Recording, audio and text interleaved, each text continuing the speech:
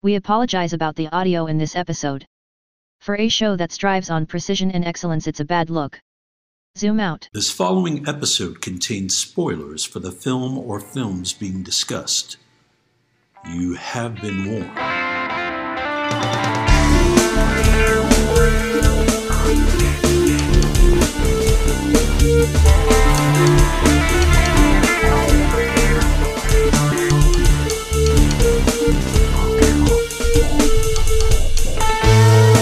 We all remember the big moments in the movies we see. The big set pieces, the famous dialogue, the twists, and the naked times. But film is an entity made up of hundreds of little moments that either make them special or relegate them to obscurity. We are here to talk about those moments. Welcome to Movie Microscope. Kick it, Movie Microscope.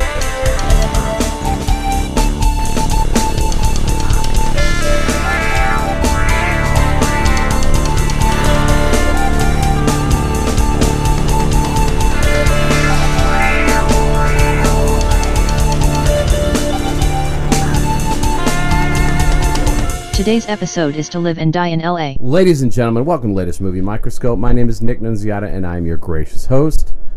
Alongside me, the erstwhile, chestwhile, blastwhile, wait around a while, have a cup of coffee, sing a song about a tooth sack, John Jokins Jack. Justin Waddell, how's it going? Man, it's good. It's super good to be here with you in Brownwall Studios. What's going on? We're back at it. What's going on personally, or go you want a news update? I mean, just got back from vacation. What? Well, not really. I guess it's been a week, but yeah, I was in Indiana, and then came back, and is that a vacation? Yeah, it was sort of. It was. I took a couple days off. And what did you do on those days off? I did some tourist stuff. You did? Yeah, we went to a town. I bought a worry stone. Bought some, toys and stuff for my kids' clothes. Hit the shops. Speaking of Worry Stone, I watched some of Basic Instinct 2 the other day. Yeah, oh wow. Yeah, long in the works, Basic Instinct 2 that came out to a thud, right? Like no one cared anymore. I care. And what do you think? You didn't watch the whole thing? I didn't watch the whole thing. Catherine Trammell. Was it Trammell? I don't know, but she pronounces Michael Douglas's character's name differently than he did in the original movie. Really? Shooter? Yeah, but he was Nick Curran, and she calls him Nick Curran in this one. She couldn't even remember. She didn't do the research. Either that, or maybe he became a Muslim. Oh yeah, correct. Yeah. But yeah, how about you? What have you been up to? I know you've been traveling a little bit. Yeah, I've been traveling like a song. Just docking it out, hitting the road in my Bugle Boys, doing my shit. You ever get dressed up on the road to go out to dinner? Do you ever put the nice clothes on? And I have to wear a outfit of sorts. It's very... Yeah, let's just visit the shops and stuff. No dressing up for me. But at night, do you slam on some... No. Because we're talking a little bit today about a fashion plate in the movie, and I'm just kind of trying to get your fashion sense. Like what... No? I want comfort. That's all I want. I want to be left the fuck alone. I think that a lot of people want comfort in life. Sometimes people like to get fancied up. Yeah, be something they're not. Yeah, a lot of people like to fake it out. Mm-hmm. Pretend, not be a real person. Oh, for God's sake. This is Zoom. But that's it. I got nothing. I mean, I'm worried about the news, all that stuff, normal stuff. I'm not worried about the news. I'm going to slowly back into our podcast and shield my eyes from the world, I'm not worried. You're not worried, huh? I'm not worried because I got the warm embrace of our listeners. Well, we had a nice gift given to us by a listener. That was great. So I made a video of a piece of our podcast named John Coop. Yeah, John Cooper gives the treat. But what's his @ His Twitter @ That's all that matters. His real names don't matter. We're about to blow up his social media. Let's give him a shout here. Yeah, @ John Coop. You guys can find him there. And he bestowed our podcast a gift. It was very nice of him. Took the time. Yeah, based on our She's the One episode. Mm-hmm. Yeah, he waited for the big one. He did. Well, it was a big one. I'm trying to think if there's anything else that's really kind of great. We got some good movies coming up. Yeah, you threw me for a little bit of a loop today. You presented a lot of choices, and I did not know which way to go. Yeah, I threw eight Blu-rays at him. Yeah, and I could not pick. I couldn't even pick when you whittled it down to 3. I still couldn't pick. I like if we presented those 8 choices to the listeners, there'd be a lot of people wouldn't be able to be productive at work. They'd be like arguing over this. We know how it is. We throw people into a fervor. Right. Yeah, anticipating what we're gonna do next. Yeah. And so when they see the other 7 films, they're gonna be like, "You guys fucked up." These guys gonna do? I hope they do Suicide Squad 2 or something. No. How about Free Guy? No. No. What about that Mark Wahlberg film I can't wait to do? What was it called? Like Joe Globe or something? Joe Globe. I don't think that's it. Joe Toot? It's like It might be Joe Toot. Bill African? What's like? It's Joe Like something, it's right? like Mike Hat.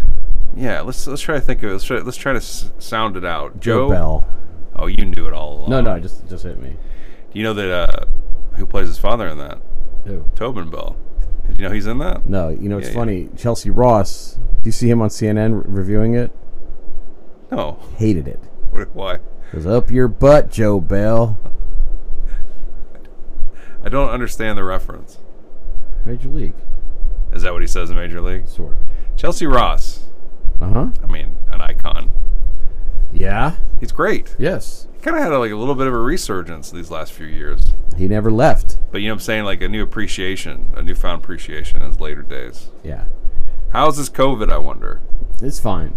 I thought for a second he was the one who played the father in Gone Girl, but it was the guy from The Thing. David, big-haired guy. What? Who played the girl's father in Gone Girl. For a second I thought it was Chelsea Ross, but it's a different actor. The mother of that girl just was killed in a motorcycle accident. That's fine. She got hit in New York City. That's fine. That's fine. That's fine? I mean, it's fine. It's counter to what we're talking about. I don't know. Don't throw grief on top of my actor from The Thing. David Palmer, maybe? Oh, yeah. No, Palmer's his character. Yeah. But David, he's older than dirt. Like, he looks so old now. But he's great. I mean, I look old too. But David's something, you're right. Yeah, he's great. David Palmer. His name's Palmer? Yeah. Kurt McCready in that one? His name is in the tip of my bulbous head. David Bell. I know a David Bell. Yeah, coach of the No. Phillies. Mm-mm. Hey, yeah, the Phillies coach is named David Bell. Mm-mm. I zoom in? No. The coach of the Phillies, his name is David Bell. No. Listeners, go Google and discover, and then make Justin feel bad. He's the coach of one of the major league teams. I hate him. You don't like him, huh? David. He used to be on 30-something, I think, for a while. He played like their boss. He's had a storied career. I can't remember his name. Let me look it up. Don't give it to me, though. I won't. I'm looking it up, though. Oh, you know. It's a perfect name. Hold on. You're going to kick yourself. Is it David Nunziata? No? Okay, hold on. Give me a first initial. See. I'll give you a sounds like, if you want. No.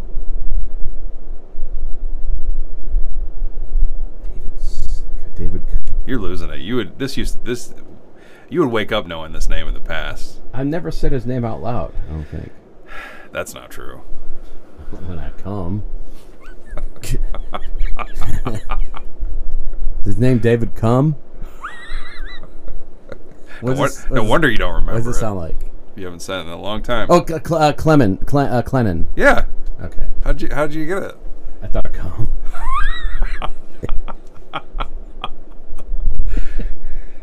Just celebrated his 99th birthday. Bullshit. My man looking old. Let me see. He just pulled in more than Shyamalan. 78 years young. Let's see if he's working. He's always working. He's been working since forever. Yeah, great in The Thing. Played a. He was the one on the couch that wasn't human. You gotta be fucking kidding me. I think he's just kidding. I think he's just kidding, right? Me is silent. Oh. Sorry, I was just quoting Marley Matlin. You guys can catch him. He'll be in the Requiem Boogie coming out soon. The Aronofsky PTA joint? I'm checking to see if it's a Marvel movie. Nope. Right. But Ever Carradine's in it. Who? Ever Carradine. Is that whose daughter? Come on. David? Another David. Robert? Not Robert. Keith? Maybe Keith. It might be Keith's kid. Could be David. I mean, Ever sounds like something that David would name his daughter Ever, right? Robert wouldn't, because he's fucked. No, Robert wouldn't do that to his daughter. She's on The Handmaid's Tale. Who isn't? By Clennon. That's a daughter of actor Robert Carradine. Her name's Ever? Yeah. He went there. He did do it. Somebody said if he ever gets laid, you gotta name his daughter after it. Mind if I zoom in? Yeah. Committed the ultimate crime. What's that? Named his daughter Ever. Ever. Yeah. That is really a stretch. Mm-hmm. I mean, it's kind of pretty. Yeah. She abstains. She's a completely, asexual. Yeah. Sex versus Ever.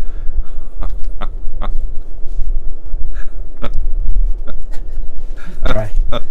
Guys, we're talking a lot about movies, but we're not talking about movies. It's the movie Microscope, ladies and gentlemen. It's a show where we zoom in. We watch a film through Peach Pit industrial eyes. We hammer the homestand until the kids come rugging out. We feel what's right, touch what's wrong. Watch a film through the bastard's soul. Touch a movie until it's clean. Watch it, disseminate, see what makes or breaks, and share with the likes of you. So if we're talking about White Oleander, we wouldn't talk about the scene where we take a hard turn to White Palace. James Spader fakes an orgasm on Susan Sarandon's face. What?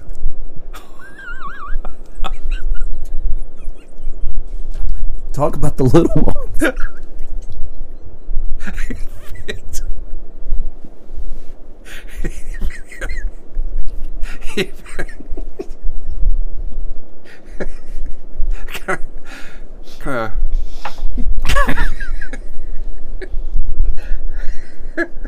Today's movie is loaded with little moments.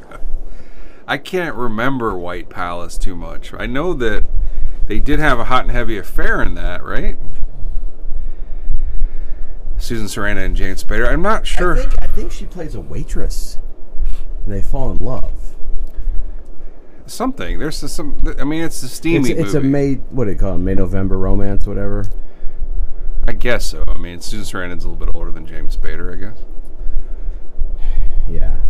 Susan Sarandon is a legend. May, December. Good. Legend. Susan Sarandon. Mm-hmm. She was known for having the best breasts in Hollywood. Do you remember that whole story? I don't. It was like a big thing. Okay. Married to Tim. Was? Oh. They split out? Oh, God. Such a long time ago. I got a question. Mm-hmm. What is your favorite Susan Sarandon movie, and why is it Where the Heart Is? What is my favorite Susan Sarandon movie? That's a good question, because she's made a lot of good movies.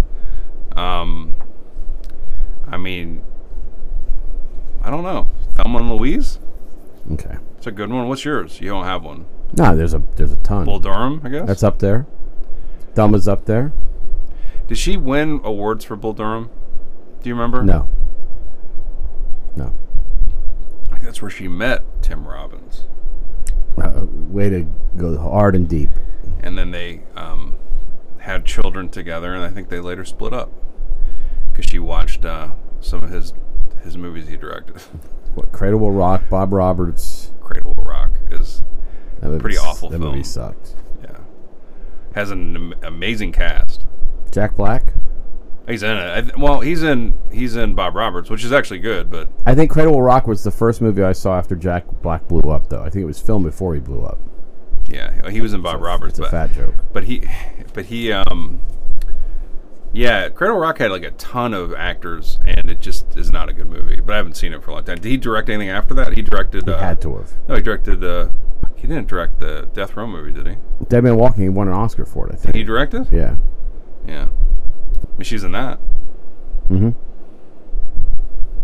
You see the remake, Dead Man Walking? Who?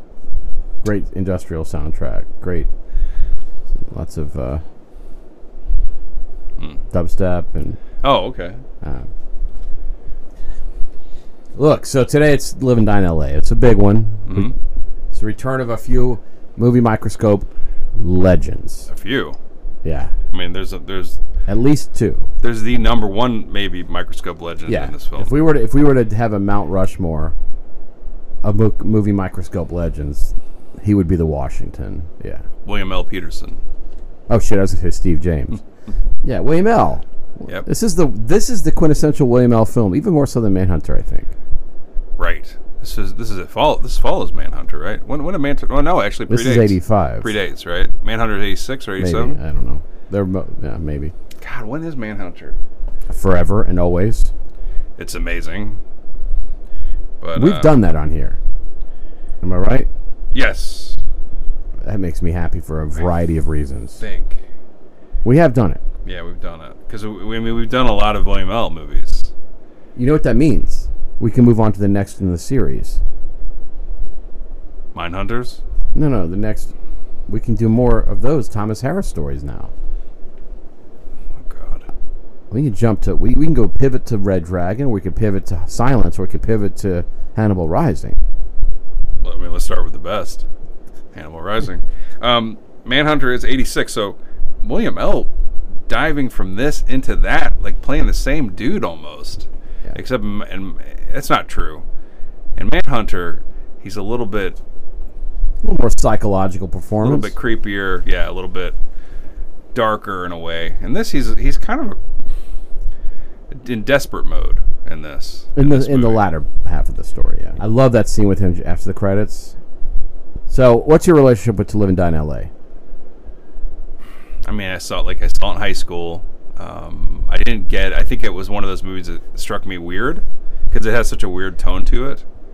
But I remember, there's stuff that I remember from it. I remember Defoe more than I remember Peterson's. I don't know if you remember this. He dies in it.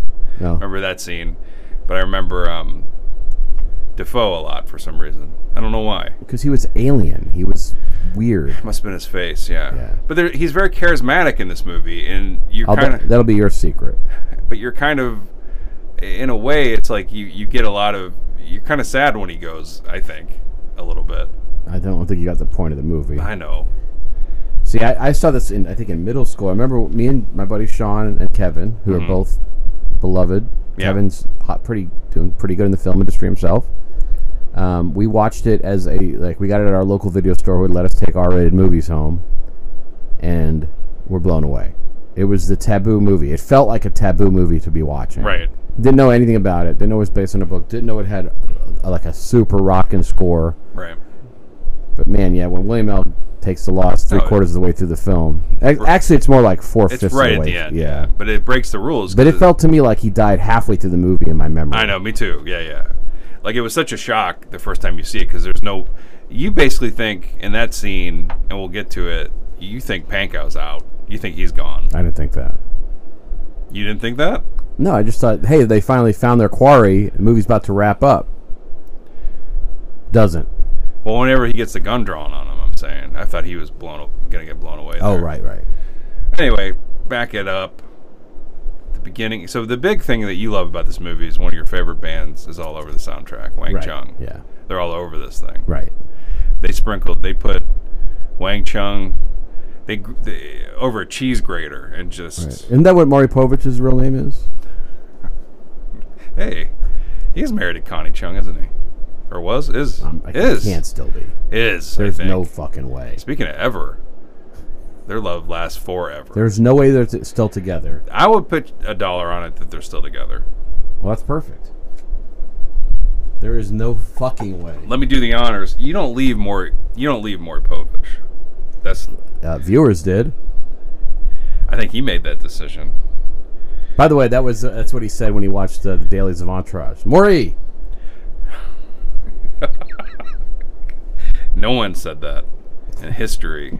Still married since 1984. The year they got married, and a year to celebrate their marriage, they went and saw this movie. You know what I'm saying? Their anniversary. Got married in 1984 to Connie Chung, still blasting it. And he's 82 years young. Chung? How old's her? She's 74. Body? She's a spring chicken compared to him. How much? She's still looking. 74. She looks good, right? I mean, I haven't seen a picture of her lately. Is she on Insta? I'm about to go find out. What? I don't think it's her ad on Instagram is @PovBitch. It's not cool. That's not cool. Yeah. But did you get those sneakers she put out? No. Those Connie Airs? Oh my God, they were so good. Anyway, they're still going, and you know what? I owe you $1. You do, and I'm just happy to hear it, honestly. And Hollywood is just like it takes a machete to relationships. You know what I'm saying? It's hard to navigate matrimony and staying together in that land. And guess what? Yeah. I mean, they're probably NYC, though. But still, they're connected to that industry. It's hard, man. Yeah. But they're growing old together. I just checked Maury's Snapchat, and they got to page 3 of the Kama Sutra during COVID. What is page 3? Is that the table of contents? Because that's shaking hands and having a formal introduction. They do include that kind of stuff in there. I never cracked that book, believe it or More not. like a table of Connie tents, if you know what I'm talking about. Because he had a Connie tent when he got the book. So I really haven't. I don't think I've ever cracked that spine of that book. Have you? Have you looked through it? No, but I'll tell you, we are courting new listeners, talking about Connie Chung, Maury Povich, and a book that's hundreds of years old. But that's the manual, right? That's where you go to figure it out. Yeah, that's like a screwing technique thing. Mm-hmm. Yeah, you kind of get your birds in a row. Yeah, I saw that I heard that the update includes missionary in front of a screening of To Live and Die in L.A. Yeah. Well, I guess we could cross that off. Yeah. Speaking of, so this movie kicks off, right? So why don't you give the summary of this movie? So look, plot and the cast. Counterfeiting is a thing that really happens. Mm-hmm. In the seedy city of Los Angeles. It's a constant fight to keep that fake green off the streets. Mm-hmm. And our story details some Secret Service operatives who get knee-deep in the thick, trying to stop a particularly dangerous counterfeiter. But amidst that, also dealing with their own inhibitions and willingness to let the corruption seep into their own psyche. Right. You know what I'm saying? Oh, yeah. And then terrorists blow up on buildings. Yeah, the movie kicks off with William L. Peterson, Secret Service agent. I guess they're kind of taking turns guarding this hotel. I think it was Reagan speaking there or something. I don't know what's happening. That was the illusion. And so, William L. sniffs something. He walks out of the hotel room where all his buddies are playing cards. It's his turn at bat. It's him. He has to guard the front door. He hears something funny, and he starts William Ellen down the hall towards the noise, and he soon uncovers a terrorist on the roof. Of course. He's loaded up with dynamite. He strapped dynamite to himself. And William L. is like, look, hey, let's be friends. You know, like puts his gun down, puts his gun away. No need to blow yourself up. Yeah. But what's he really doing? He's buying time for the Stan Lee lookalike partner of his. To climb up the building? Makes no sense. And pull the terrorist leg. And as the terrorist starts to fall, I thought the partner was going to get blown up. Yeah. But instead, the terrorist does blow up midair. And the partner's fine. He has a shoulder injury. Yeah. And I think he got it from climbing up the side of the building. Now, they don't show you how this guy got up there, but I like to imagine that he's kind of spideying up the side of the building. So, a grappling hook? Grappling hook could work. I was thinking it'd be better if he starts on the ground floor and William L. just talks to this guy for a long time. He's like, look, so, you know. So, anyway, they're sitting there, and this guy... Missouri Breaks came out in theaters, and... Jimmy Hart is his name, I think, in this. For a while. And he utters what Nick and I, we can't be sure, but might be the first. I'm too old for this shit. No, there's actually a dialogue bubble on page 18 of the Kama Sutra. Well, that's probably not true. It says 85, right? Yeah. When did Lethal Weapon was Lethal 86. Weapon came out after this? Yeah. Yeah. I'm too old for this shit. I wonder. There may be a German Scheiser film that had that line, but reminds me of that famous line in Benjamin Button. I'm getting too. I'm too young for this shit. Yeah. I'm getting too young for this poop. I'm getting too old for this shit. How did somebody not do, like, in Master Commander, like, I'm too old for this ship? Captain Aubrey's like, Yeah. I'm too old for this ship. Yeah. And he's talking about the Acheron. You know? That's a big one. That's like a comforting line reading, you know, you're a line to say. And I think the audience loves hearing it, you know, because Right. everybody kind of looking forward to retirement, I guess, someday. Yeah, I didn't like that line. I didn't like it in Django Unchained, though, because I'm too sold for this shit. Which I just watched this weekend. Right. Again. It's a great movie. It is. I watched 4 movies this weekend, including this one, and that was this and that one were the 2 highlights. Who's your favorite in Django Unchained? I mean, I it's hard. Waltz is so good. His Waltz. character, he's so good. In As that movie. good as he was in Inglourious, he might be better in this. No, I don't know. I mean, Inglourious, he's so. Oh, dang Inglourious is perfect. Like, it's the best Tarantino film. good. But he has a great character in this one. But Fox is fantastic. I mean, they were gonna cast, I think. Will Smith. Yeah, right. And so, Yeah. but I can't, it's hard to imagine him in that role. I think Fox does such a great job in it. Yeah. I don't know. It was originally going to be Will Smith, and then for a step, Lachlan Monroe came in. And then they settled on Jamie Foxx. Although Leo owns in Leo's that movie. good, too. Samuel L. is amazing in that movie. Samuel L. is just so awful in that movie. Yeah, him and Leo are just No, Leo's not that bad. as far as like their characters. You Yeah, know? I mean, yeah, but he is fantastic.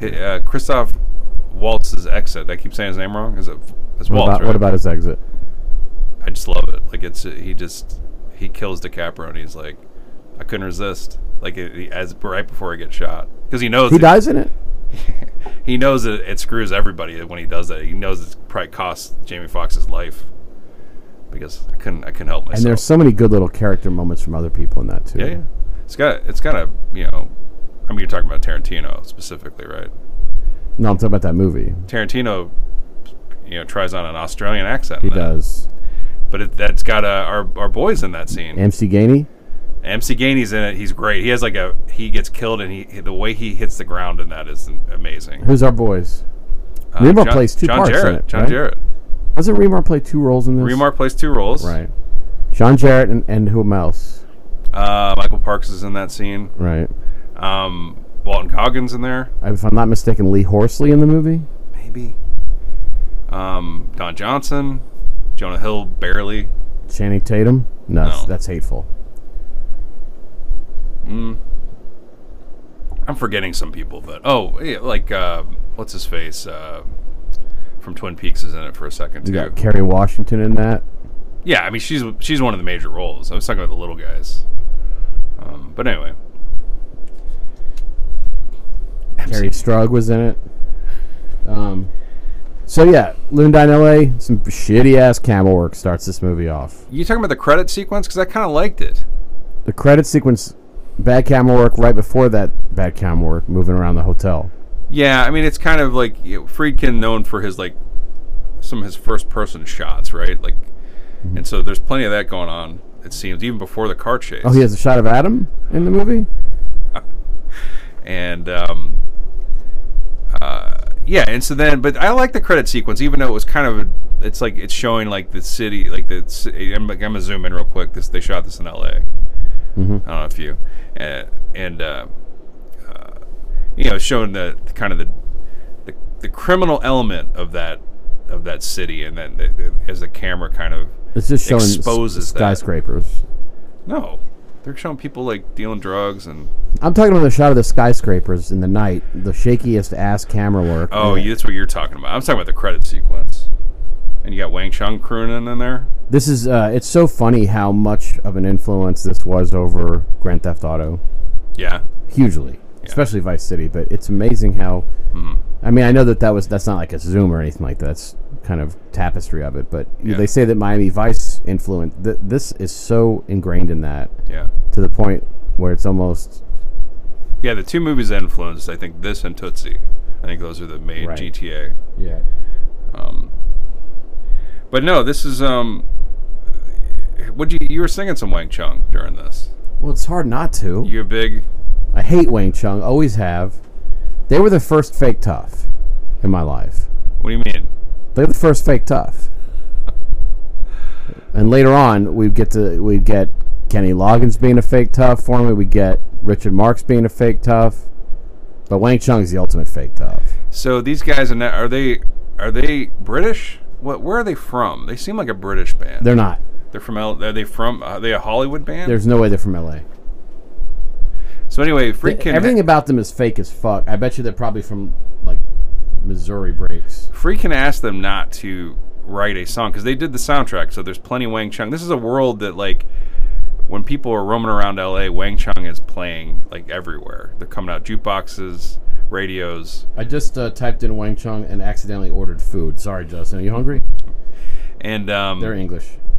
I was right. And so he asked them not to write a song called To Live and Die in LA, and have those lyrics in there. And they didn't listen.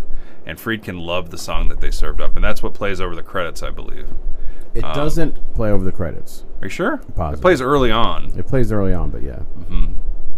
And I don't know. We could probably read the lyrics, but I don't know. It's so funny, though, because they have these bombastic keyboard stabs and aggressive beats and then the pussest voice.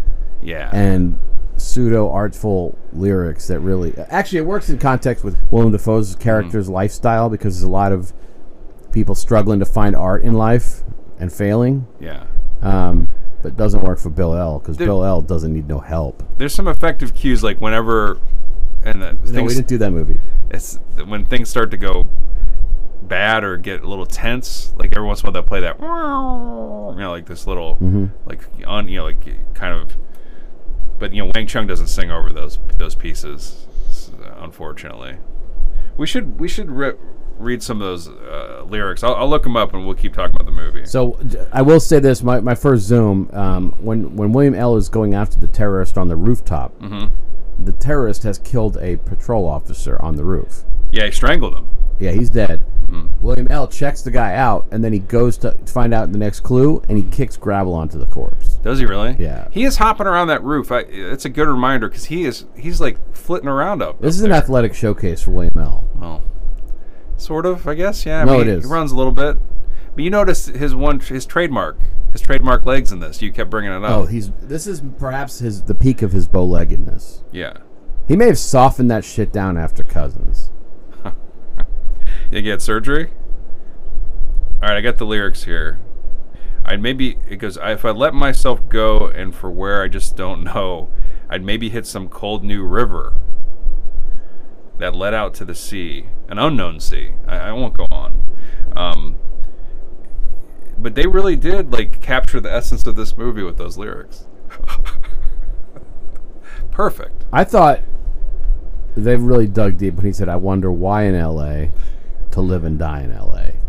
Yeah, I know. And I wonder why we waste our lives when we could run away to paradise. Right. But why you can't do it? Held in some invisible vice. Really? Uh-huh. That's a shame. Vice? That sucks. Yeah. Super sucks. Fake tough. Great name for a band, though. I mean... It means yellow box? What are you talking about? It means... What? It means yellow bell. Oh my god, this is such a zoom. That's what... I never even thought that Wang Chung meant anything. It means yellow bell, huh? Yeah. Wow. And that, you know what? I get it. Who wants to call their band Yellow Bell? It sucks. It sounds like a soft drink. Yeah. You have the new Yellow Bell? When Tobin's scared. Yep. Or piss.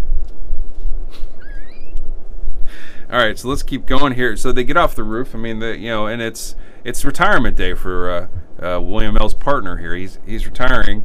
They're at a bar, and William L, known for his To Nick, he's like a fashion Legend. legend and accident. He is wearing a Steelers jersey in this. Sort of. It's a Steelers jersey with a scarf around it. Of course he is. Now, it is December in L.A. You're right. So it's only 70 degrees, just like it is in July. But he is and then he's got the tightest jeans on. He really loves his tight jeans in this. And Nick had noticed at one point he saw some jeans on an ironing board. Yeah, there was a scene where he goes to Darluan Fuegel's. I think that's his apartment, actually. Okay. Is it not? Maybe. I think it is hers. I don't know. I couldn't tell. I can't zoom in. But it's funny. I was watching this scene with his tight-ass jeans. It was like, man, you can almost see his dick print. Man, that's as close as I'm going to get to seeing his dick tonight. This movie features full frontal William L. Yeah, you get to find out what the L stands for. I didn't even know that or remember it. I don't know. That's a movie miracle, my friend. And it was funny because Friedkin can be heard yelling from behind the camera, I can see your Peter, son! He directed the cameraman to capture that crotch. Right. Yeah, and William L., no problem. Like, he's a theater actor. He does not care. He's going to strip down.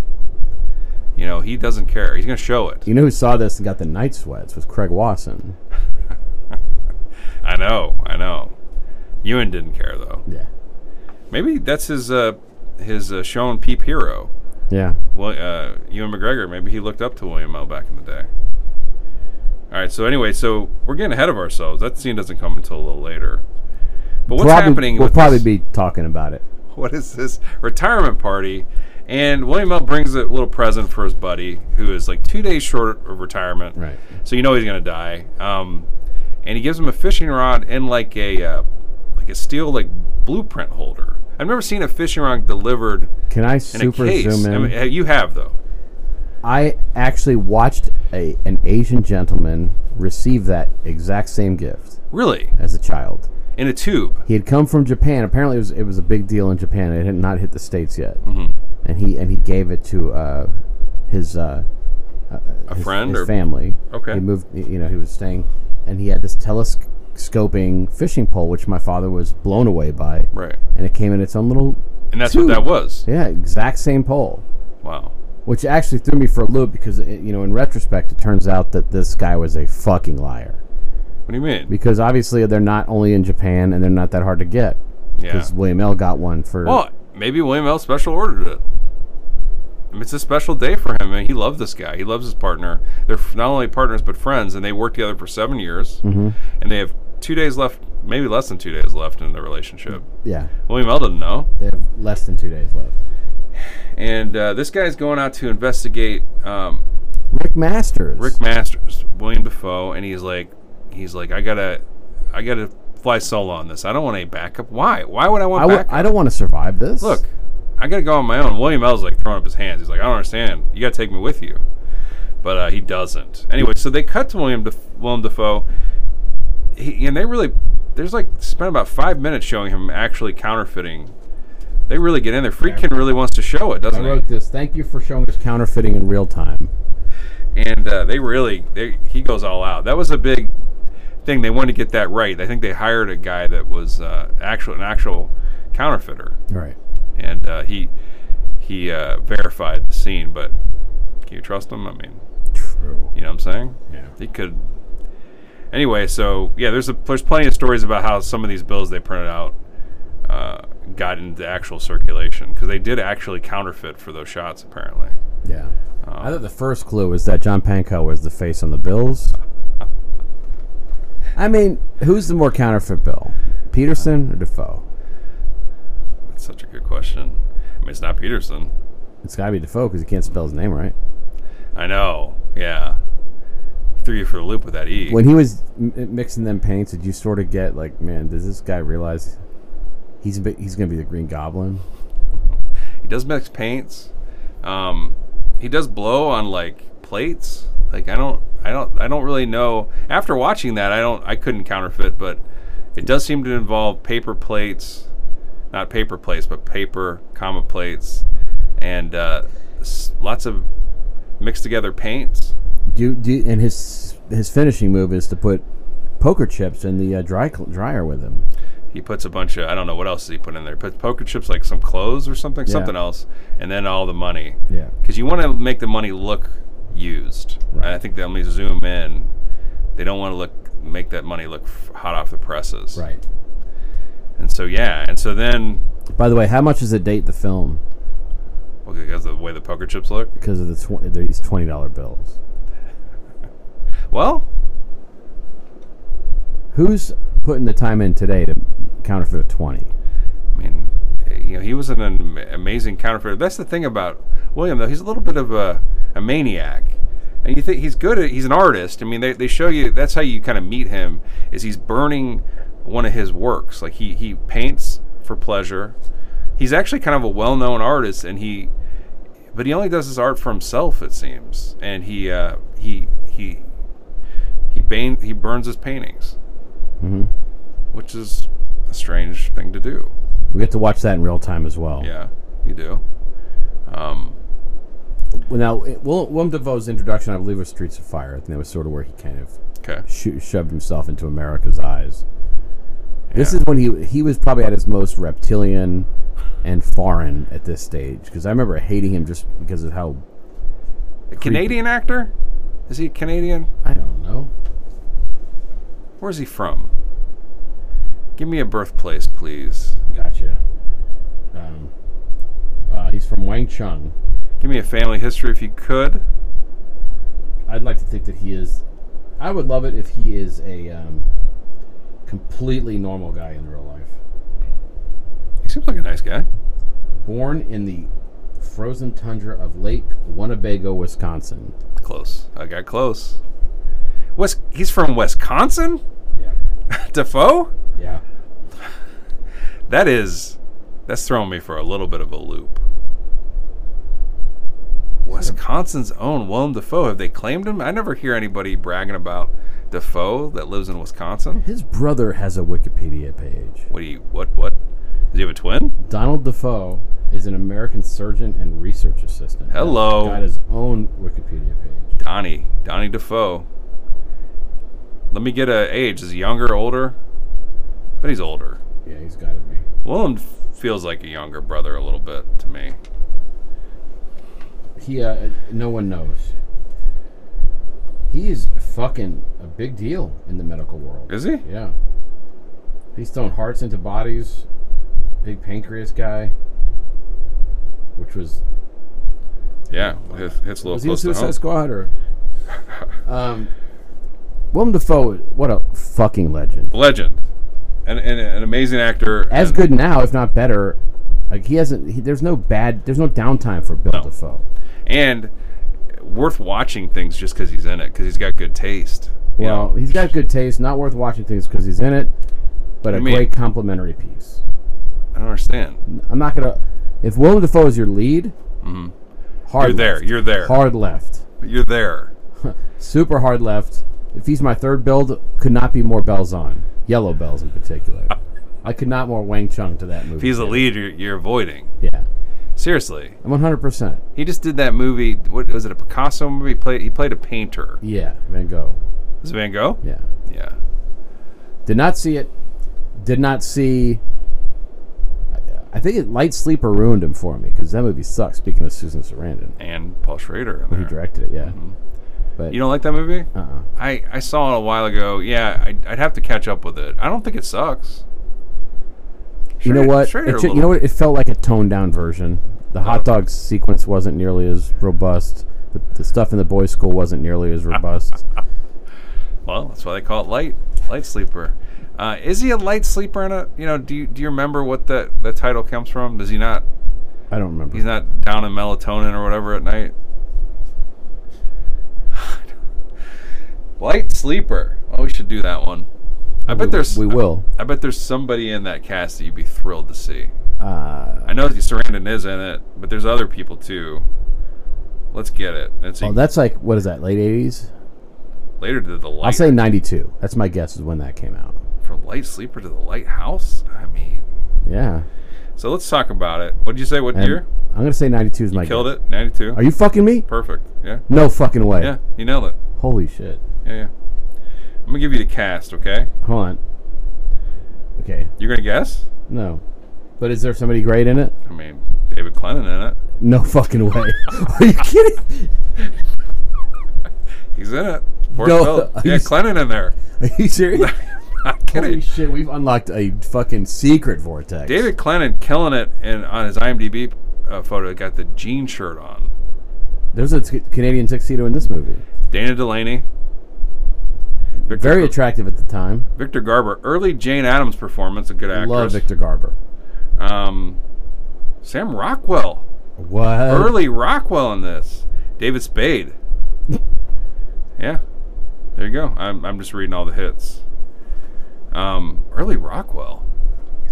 God, he started off strong. He worked with Schrader and Victor Salva early in his career. Victor Salva, his first movie was that Clown House movie, whatever it was. That's the first Rockwell movie, I think. Unbelievable.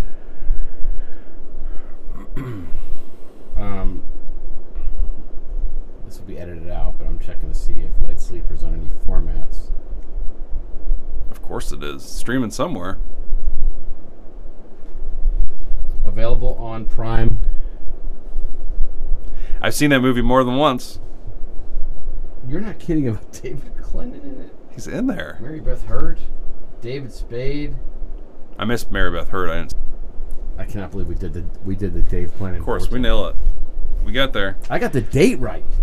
So let's get back to the movie. His partner does go to. So Defoe is doing his shenanigans in like a warehouse in the middle of nowhere. He finishes up, dusts off his hands, leaves in his sports car, Ferrari, which is incredible. Black. And you cut to this partner that has 2 days left on the job, tiptoeing up through the desert, to this warehouse, gets the binoculars out, whatever. He's casing it. He's saying, By the way, there's a very bad acting moment when Yeah. he checks left and right before looking through his binoculars. It was almost like the director freaking at the last second said, "Hey, before you look through the knocks, just to do a quick glance left and right," and it looked like it was the work of no study. well, that's what I think. Almost felt like he deserved to die. So, you get your wish. So he does go to kind of look at this warehouse. He's like kind of on the outside. He's looking around. He's sniffing. He's sorting. He's soft shoeing. He's doing all sorts of Stop showing. Yeah, he's doing all sorts of detective Okay. stuff out there. He's patting the walls. He's kissing the ground, and then he throws open a garbage thing that you saw earlier that Defoe had dumped this money in a garbage bag in this big dumpster, right? Correct. So you're like, oh man, this guy's gonna find this money, but he doesn't find the money. Instead, he finds a bullet to the chest, or a shotgun blast to the chest, and then to the head, and then they shoot him again. Yeah. Yeah, so Defoe's hiding in this bus, and then Defoe has a little, I don't know what the actor's name is, but he's like this Henchman. He's like all business. This guy's a threat. You hated him during the movie. He's very hateable, which is a good acting job. I did not like this guy. I wanted to see him get killed. By the way, he gets some serious finishing moves in this movie. What do you mean? Oh, he's doing headshots left and right in this He film. kills leads. He does. He kills Defoe. He kills... But He kills Bill L. He does, I think, 2 headshots. I don't know. He's all for killing. He's not... He's also involved in Steve James's. He is. Yeah. Yeah, he shoots one of those guys in the head. This craziness. Yeah. But this guy's a horrible... Anyway, so they kill this partner, and they dump him in the trash. And William L. and everybody else, a little bit later, for some reason, they're on the way there, too. They get there a little too Well, no, late. because later on in the night, he hasn't reported in. But how do they know to go there? That's... Well, remember, the film constantly shows you the time and date. For no reason? For no reason. So it's obviously the evening when they come. So apparently our retiree just never came back, so they're all scared shitless. But I don't know why. How do they know he's going there by himself? Did he tell them where they were Yeah, going? because William L. wanted to go with him in the first place. Okay. So anyway, they go there. They got guns out. They're investigating, and then they trip across a very subtle clue. The garbage can is leaking blood. Big time. The dumpster is leaking blood. William L. says, "Oh man, I hope Defoe's in there. That'd be great, wouldn't it? I hope he's in there." And that's where we sort of meet John Pankow as well. Pankow shows up. He's John under Vukovich. We hear his name more times than I want to hear. Yeah, and he's this high-haired, soon-to-be partner of his, and he's there looking at this bus, like he's like trying to open the bus door, but Peterson, man, he throws open those dumpster doors, man. Woof. He sees the bad news. Smells like dead cop in there. Smells the bad news and sees the bad news. Yeah. Someone's really dead. Retired. He did get to retire. Yeah. You know, and Peterson does not look happy about it. Looks sad about it.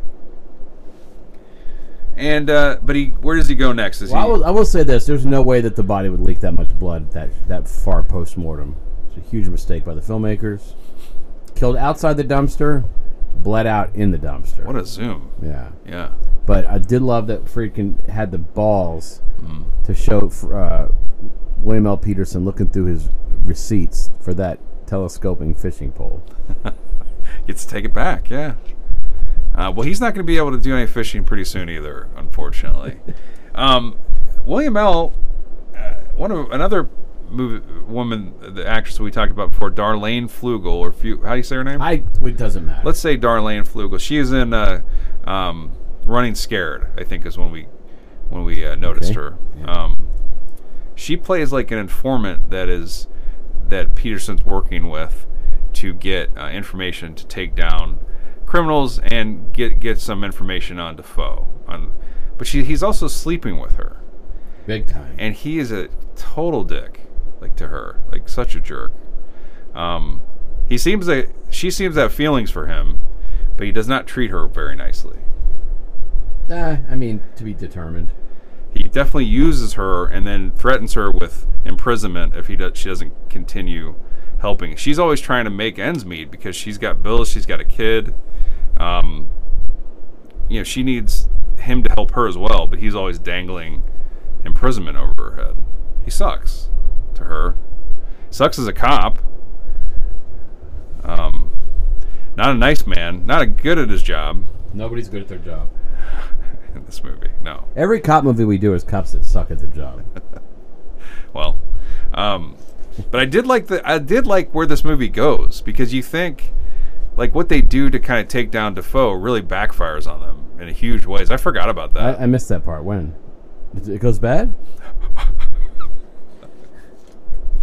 I know it went bad for him at the end. I just didn't remember exactly building blocks to get to. It is a super clusterfuck. It is, and it's also absentee leadership of the police department that causes it. So here's the status of our two leads. So you got William L. His partner has been killed. He's desperate to capture Defoe, this criminal, who's eluded the grasp of police. Seems almost even though everybody knows his name. Everybody knows him, and that he's a counterfeiter. That they can't get anything on him because he's got a badass lawyer, played by Dean Stockwell, right? And then John Pankow, who's the new partner, much to William L. Peterson's chagrin. He's like a good kind of angelic cop. Like he plays by the rules at first. He's kind of the angel to Peterson's devil, right? Right. And guess who else is introduced in this movie? Let's hear it. Early in his career, one John Turturro, the fading gigolo himself. He shows up as a courier, right? Like of fake bills that they arrest at the airport, right? He's thrown in jail, but he won't turn on his boss. Turturro obviously came out of the acting womb fully cooked.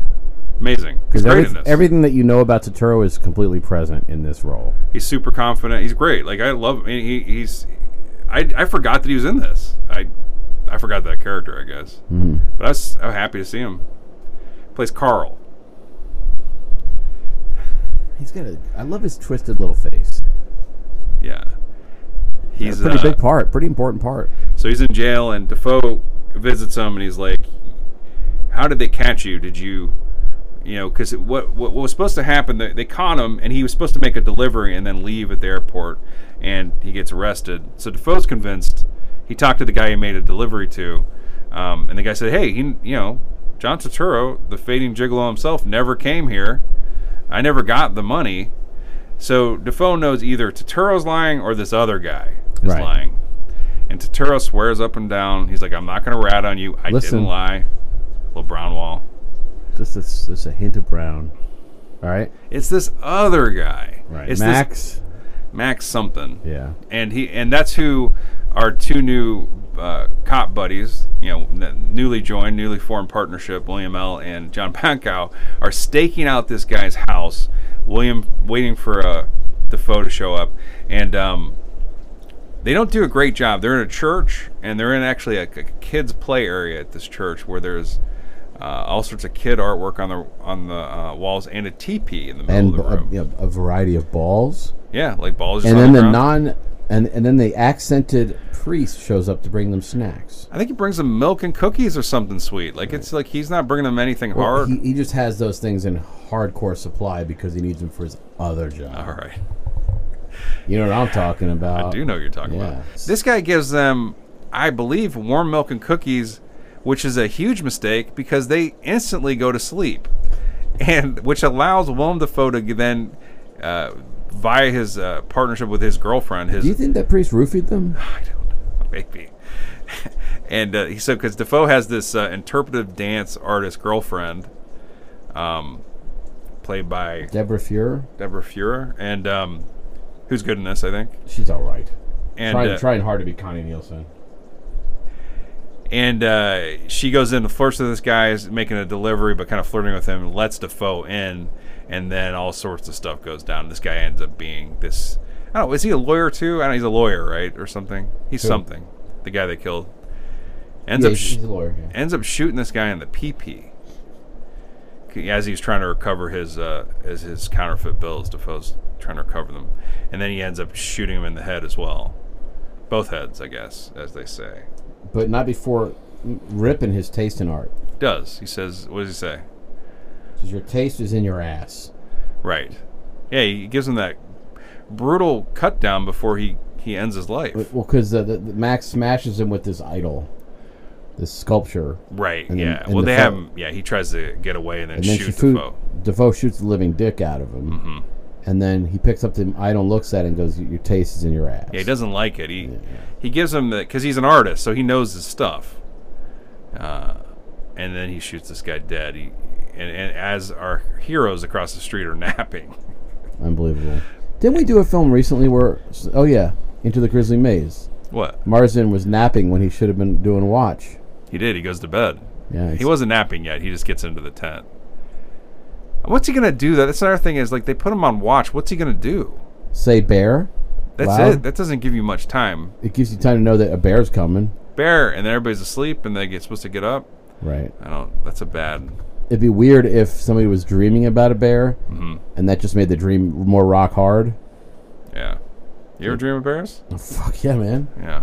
It's like, why did I take this? And then we lead to the scene where everybody cares.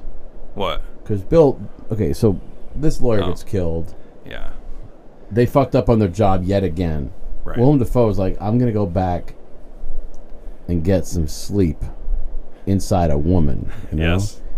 And he goes to Darluanne Flegel, her house, and she's sleeping, and they exchange sweaters. William L. undresses. She dresses in his shirt, and then he starts to get this look in his eyes like she's his prey, like he's gonna hop all over her. And they then flash back to that look, like that scene 3 times after this. Yeah, after he's dead, they flash back to that look, like his little, I don't know, what's that expression he's wearing there? It's an animalistic gaze, I guess. Sure. Anyway, so then they start to, that's when we get to see both of them in the buff, but especially William L. And he's hopping all over her. Well, it's pre-hop, I guess. It's close. Yeah. You assume the hopping. I just can't believe it. I can't guest either. Appearance. Oz, yeah. Hey. She's like, are you guys talking about William L. Peterson's penis? Because I need to hear more. He's about to rub with the microphone. There you go. Did I say she? Yeah, but I didn't mean to. He's got a small dick. That's why I get it. Sorry, Oz. I Cats didn't have mean tiny to. dicks. It's a huge zoom. Yeah, I can't. I mean, how many major stars hang dick? William L. couldn't wait to get that out. Like he's he's whipping those pants off immediately. There's a lot of like Willem Dafoe also gets naked a lot in this, but you just see his butt a lot. Everybody's butt is in this movie. Yeah. And there's a lot of... Willem L. is hiding his naked in this. He's fully naked, but he's hiding his dick a lot. You think so? In this. Yeah, he's definitely dick hiding. He didn't hide it very well. Willem Dafoe. Oh, Dafoe. I thought you said William L. No, he's burning the fire. He's burning counterfeit bills naked. There's a lot of naked, but he's always hiding his... Who needs clothes? I'm sure it's for some reason. Maybe he's hiding his shame. Maybe he doesn't want to get his fibers on stuff. Is that what's happening? Well, then later on, he started in a bunch of Lars von Trier films. Although I think that was the stunt dick in Antichrist. Was it? Yeah. I never saw it. I've got the Blu-ray if you'd like to stay a little later tonight. Does it stay intact, his penis? It's fine. Yeah. No, seriously, like, who hangs dick? I know Bruce Willis hung dick in a movie. You see Nicolas Cage's Merkin in a movie. I mean, Ewan we talked about. Yeah. What are the major stars? I mean, there's only one. Cillian Murphy. Well, does it count as hanging? I mean, I'm not going to add it up. Like, so what are the major stars? Has Sam Levine ever shown his dick in a movie? From Freaks and Geeks? I mean, is that a rhetorical question? Nothing's coming to mind. Renee Auberjonois ever show his dick in a movie? Yeah, I hope so. Dead, right? I think there was some nudity in Suicide Squad, too. I think. Some male nudity. James Gunn at least talked about it, but I can't remember. James Gunn, man, out there failing a little bit with that movie. So I love there's a line where William L. Peterson says, "I'm only interested in Play-Doh," which is adorable. It is cute, yeah.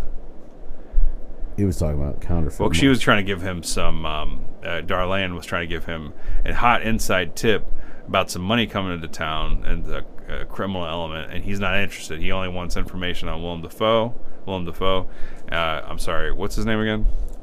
Rick Masters. Rick Masters, and that's when he says that, right? I'm only interested in Play-Doh, baby. By the way, unfortunate for Friedkin to have the balls to hire a Willem and a William as his two stars. It's gonna be tough for me for the rest of the show. Brownwall coming in hard. Yeah. Speaking of William L. coming in hard. Anyway, I forgot to mention there's a tall at the beginning of the movie. As I think they're going through a kitchen in this, and there's some tall chef hats, and I realized I never knew what a tall chef hat was called.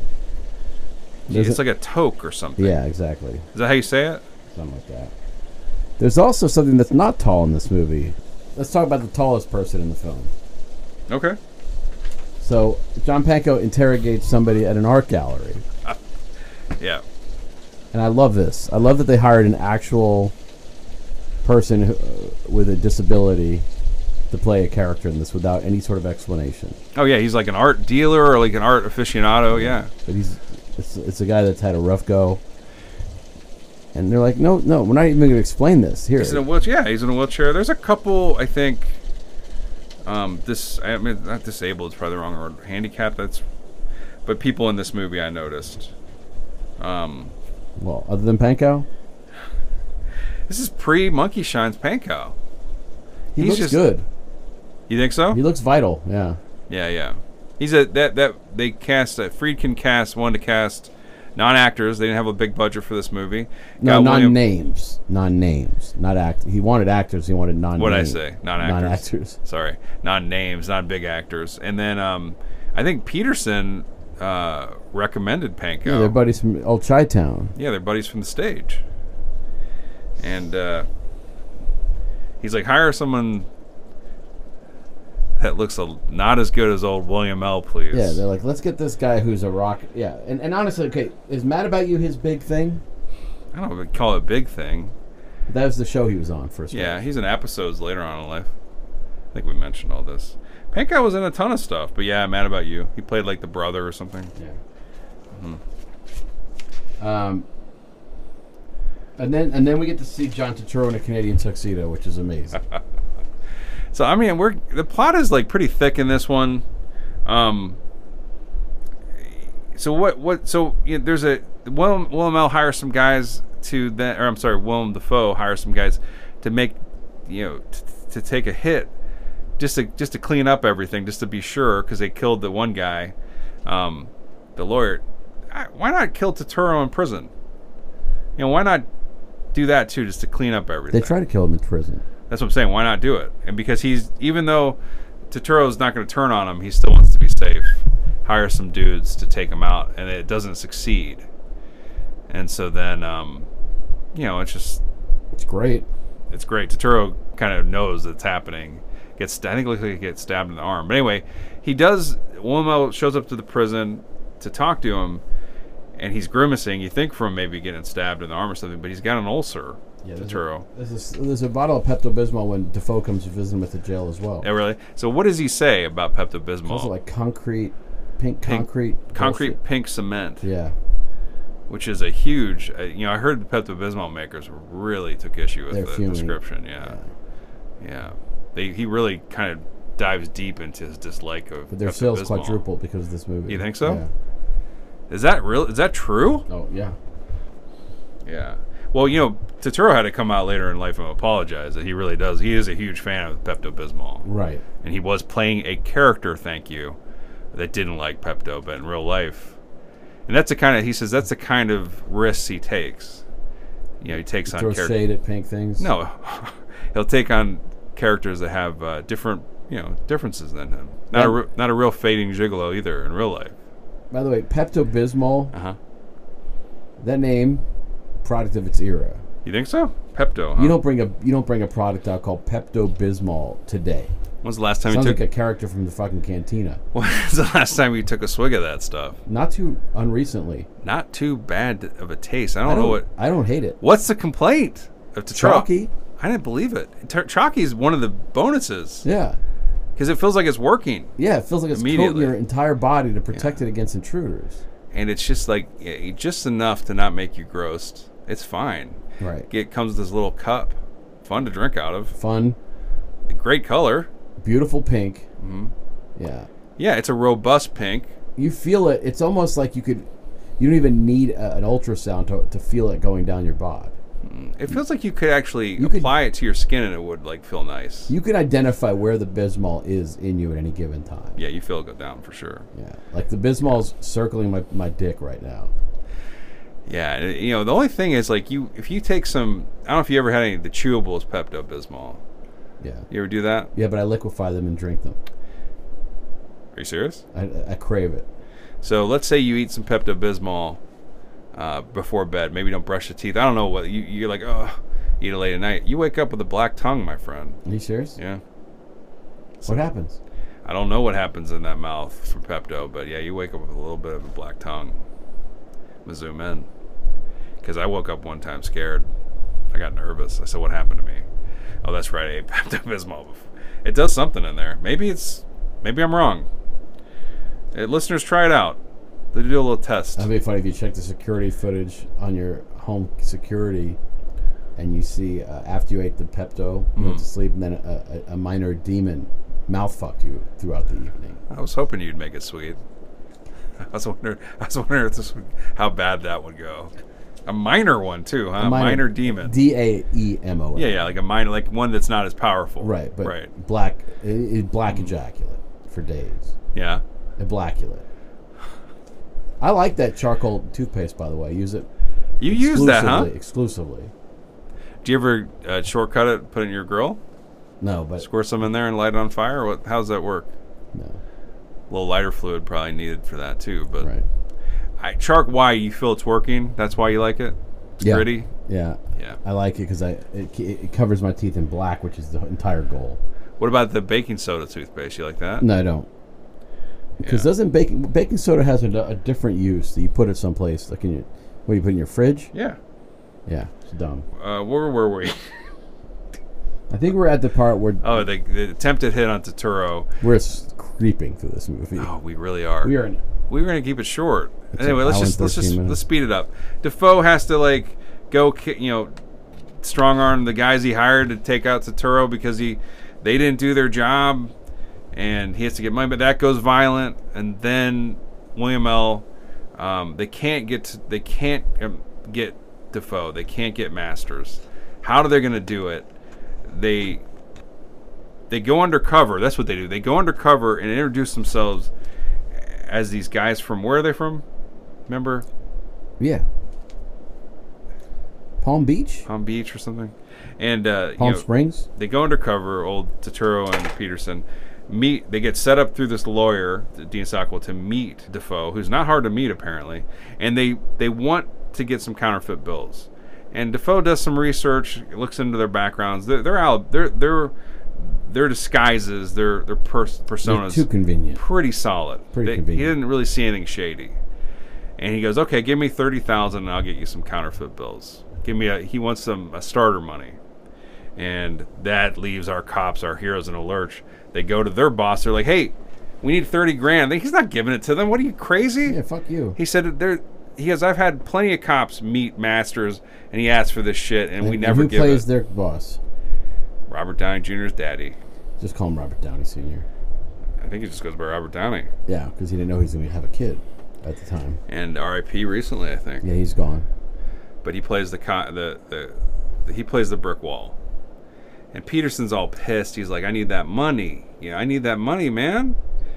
Nope, ain't giving it. So what do? In order to get $30,000, they have to break the law themselves. In the film's most excruciatingly long sequence.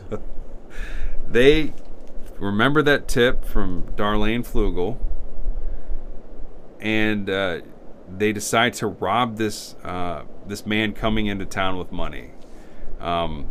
He's got a lot of money on him, and Pankow doesn't. He's like, no, I'm by the book. I don't do this, William L. But William L's desperate, and he eventually gets Pankow on board. They come up with a plan to rob this man, and they do it. How'd it go? How does it go? It goes bad, but it's funny. There's a lot of stuff that happens before that. I don't need to go there. We need to get to the end. What are you talking about? All right, go ahead. Check it off. Okay, let me go through my notes. Naked throwing the money away. Willem Dafoe throws money away naked. That stuck with me as a child. He burns it? Yeah. Lots of man-ass, definitely. God-forsaken clothing. We haven't nearly talked enough about the clothing. Yeah, it's true.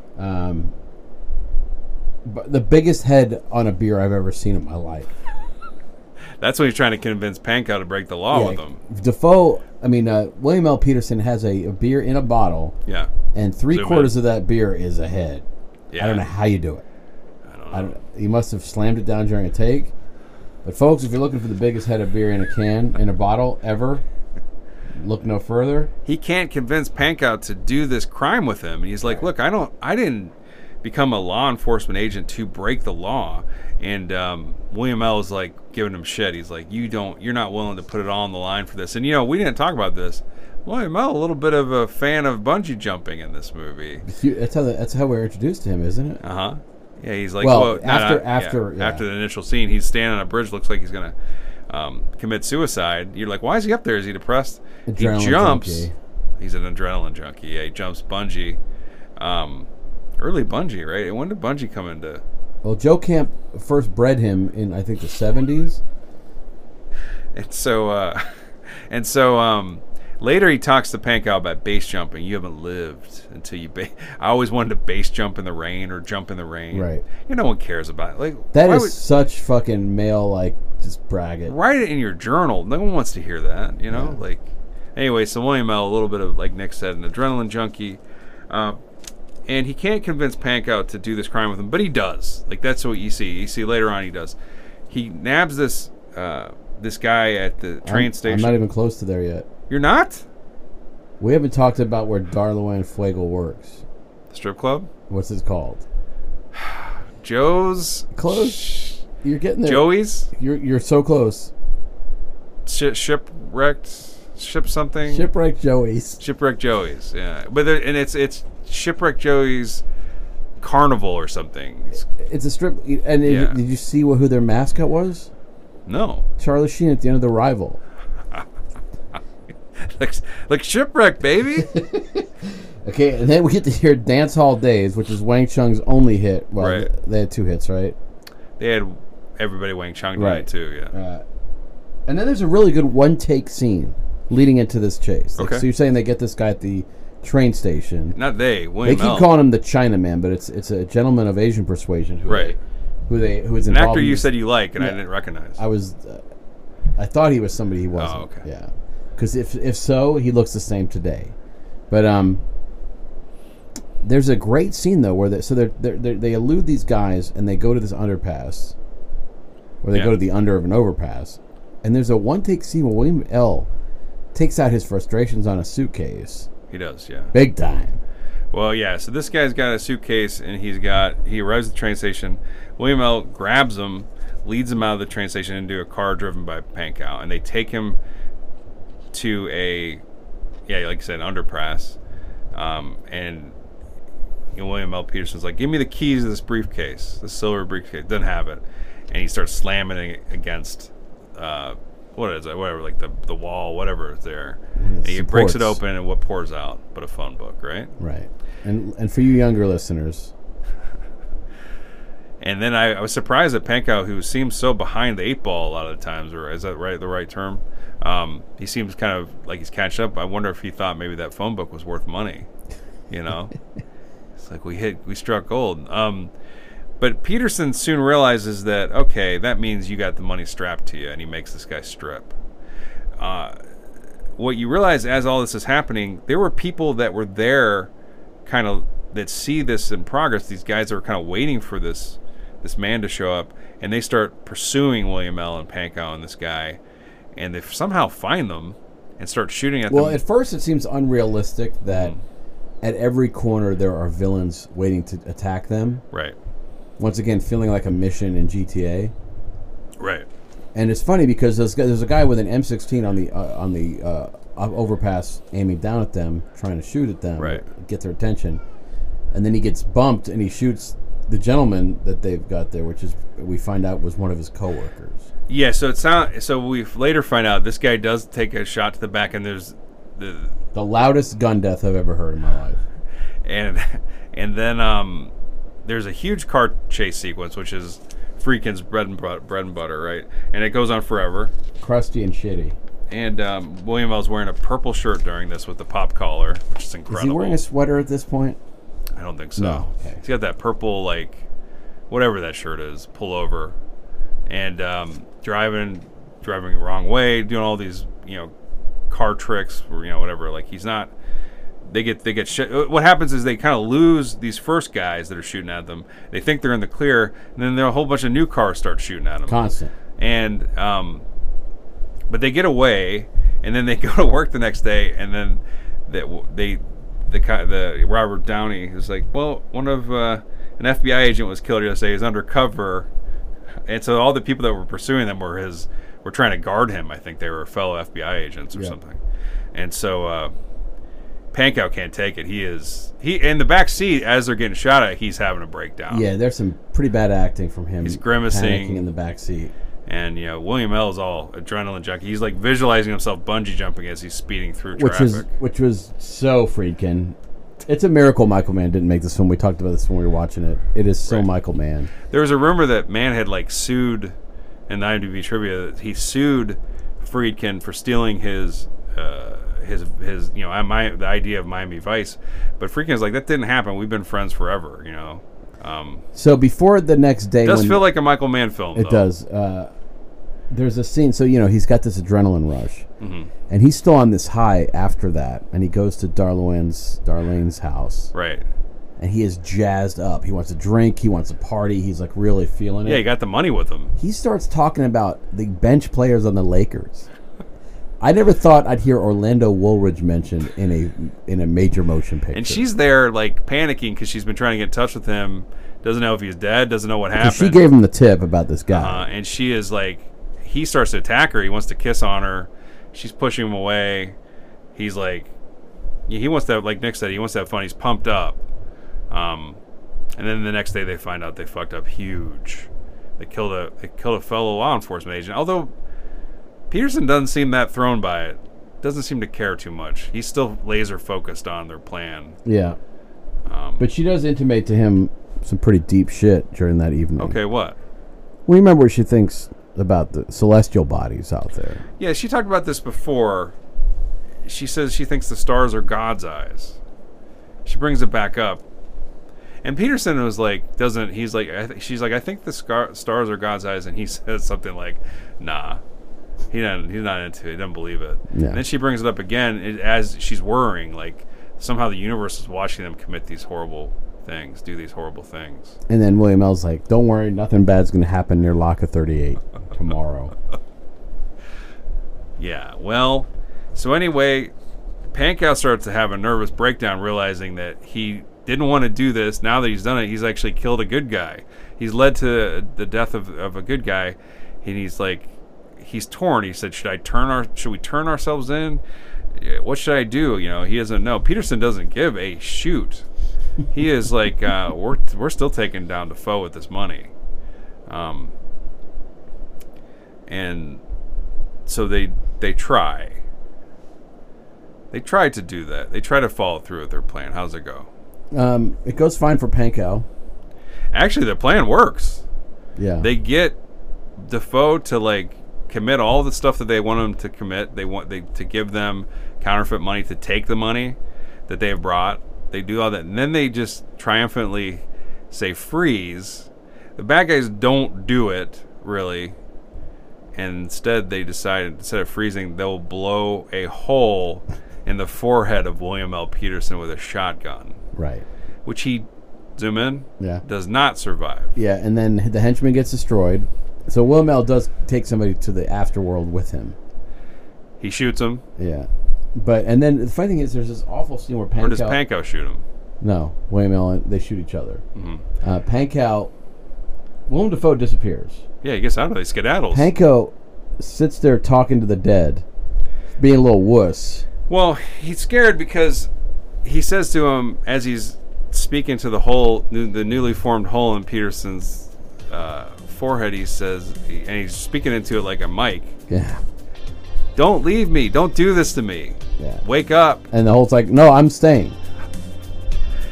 I'm here forever. That's a hard one to survive. Take John Pankow by the hand, make him look less white and bland. He took William L. to the place where Master's crony shot his face. It was such a good day till he got shot in the face. It's his last full day. When I knew the bullets would go through, I'd be clear through, shattered every tool. That's it. Chance's face gone. Take Vukovich by the hair. His hugest parties everywhere, and take him to the locker room where Peterson just met his doom. It was such a good day till he got shot in the face. It's his last full day, and I knew bullets would go through, I mean clear through, shattered every tube. I say, Chance's face gone. Chance's face gone. Chance's face gone. Take Johnny Vooks by the wrist to the spot where head met mist. I can't see if he still has a pulse. He needs CPR, it's true. He needs CPR, it's true. He needs CPR, it's true.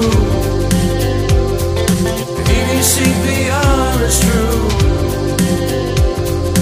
He needs CPR, it's true. It was such a good day till he got shot in the face. This is last full day.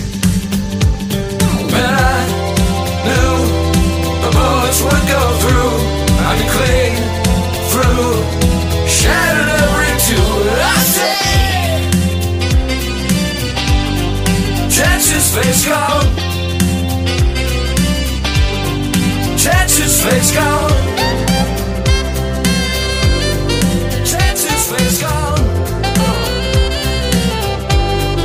Chances face gone. Counterfeiting. Saxophone sucks. William Friedkin. Chances face gone.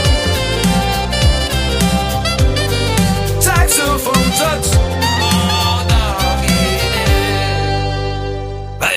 And it's pretty gory, actually. It's sort of gory, but I think I remember reading someplace where Peterson's whole thing was, Friedkin's whole thing was where they would shoot people with like a fruit gun or something like that. Uh-huh. Because they're awful. It's actually awful. It looks horrible. No, it looks sticky. It looks messy, yeah. But they're just shooting fruit onto their faces or something like that. Yeah, that's not what happened. But the thing is, I hate in movies where, just like in Alex Cross, when his wife gets shot, he's more caught up in his wife's sad death than the fact that there's a murderer out there. Well, I mean, Pankow's sitting there kneeling with this whole shot guy, and Willem Dafoe's inches away. He could go chase and nail him right then and there. he does do it. No, he doesn't. He does. No, he doesn't. Not immediately, but he goes outside looking for him, and he almost gets run down. And then he knows where to go. Here's the thing, buddy. There's no plan for this. He doesn't know. I mean, there's no... You don't know what your action's going to be when William L. Peterson falls down dead in front of you? Right. I mean, universe, give me some time to recover. What just happened here? And he died in a sweater. The movie is desperately grasping for charisma at this moment. None to be found. Yeah, because all of a sudden your lead is John Pankow, which, you know what? I like him, but he ain't no Peterson. Right, and Dafoe ain't going to help you. And Friedkin knows that, too, because he keeps showing some standing shots of Peterson at certain moments towards the end. Even after the credits, Yeah. they show Peterson. We stayed through the credits, and we get that animalistic view, one more shot. Had to stay through the credits, because that song is intoxicating by Wang Chung. Actually, Anyway, I don't think the last song is Wang Chung. it's not. But I want to give this film a huge high five for celebrating androgyny. Yeah? Because there's this great, there's an 80s thing too, but I love there's this nightclub scene where Jane leaves from Frasier Mhm. and from, what other show? Oh, nothing. Nothing at all. I think they spell her name incorrectly in the credits. I think her name is Leeves. I think what's probably true is that She had a different name back then. she probably Maybe, fucked yeah. around with it because she's like, this ain't working. I tried to look up, then I realized that there's no reason to. Although that's our show, right? Jane Leaves in the credits is Leaves. Yeah. Just zoom in. Yeah, so I like how there's a couple of scenes where Willem Dafoe looks like he's kissing a man, and it's Deborah Fuhrer, and then there's some scenes where there's like this interpretive dance. I like the fact that Friedkin kind of just embraces the 80s pretty hardcore. Yeah. And William L., he gifts Jane Leaves at one point to his lady. Not He William watches- L. William Dafoe. Yeah. William that takes the L later in the film. I mean, No, but yeah, William Dafoe gives the gift of Jane Leaves to his girlfriend. but he also likes to record his scromps with does. his lady. He does, yeah. They have a powerful chemistry. They have a powerful relationship, those two. She reminds me of a Connie Nielsen role. I think if the film was shot 10, 15 years later, Connie Nielsen would have been in that Deborah Fuhrer role. Yeah. Sure. Dean Stockwell gets to watch these videos at one point in the film. But yeah, this is all leading up to the big climax where there's no climax. Because Pankow knows where to go to find Willem Dafoe because there's this building with an Asian symbol on the doorway. He knows where to go to find Dafoe? Yeah. Yeah. That's what I say. Dr. Seuss, sounds like to me. Doug Seuss did the Oh, Bear the places Trainer? you will go to find Willem Dafoe.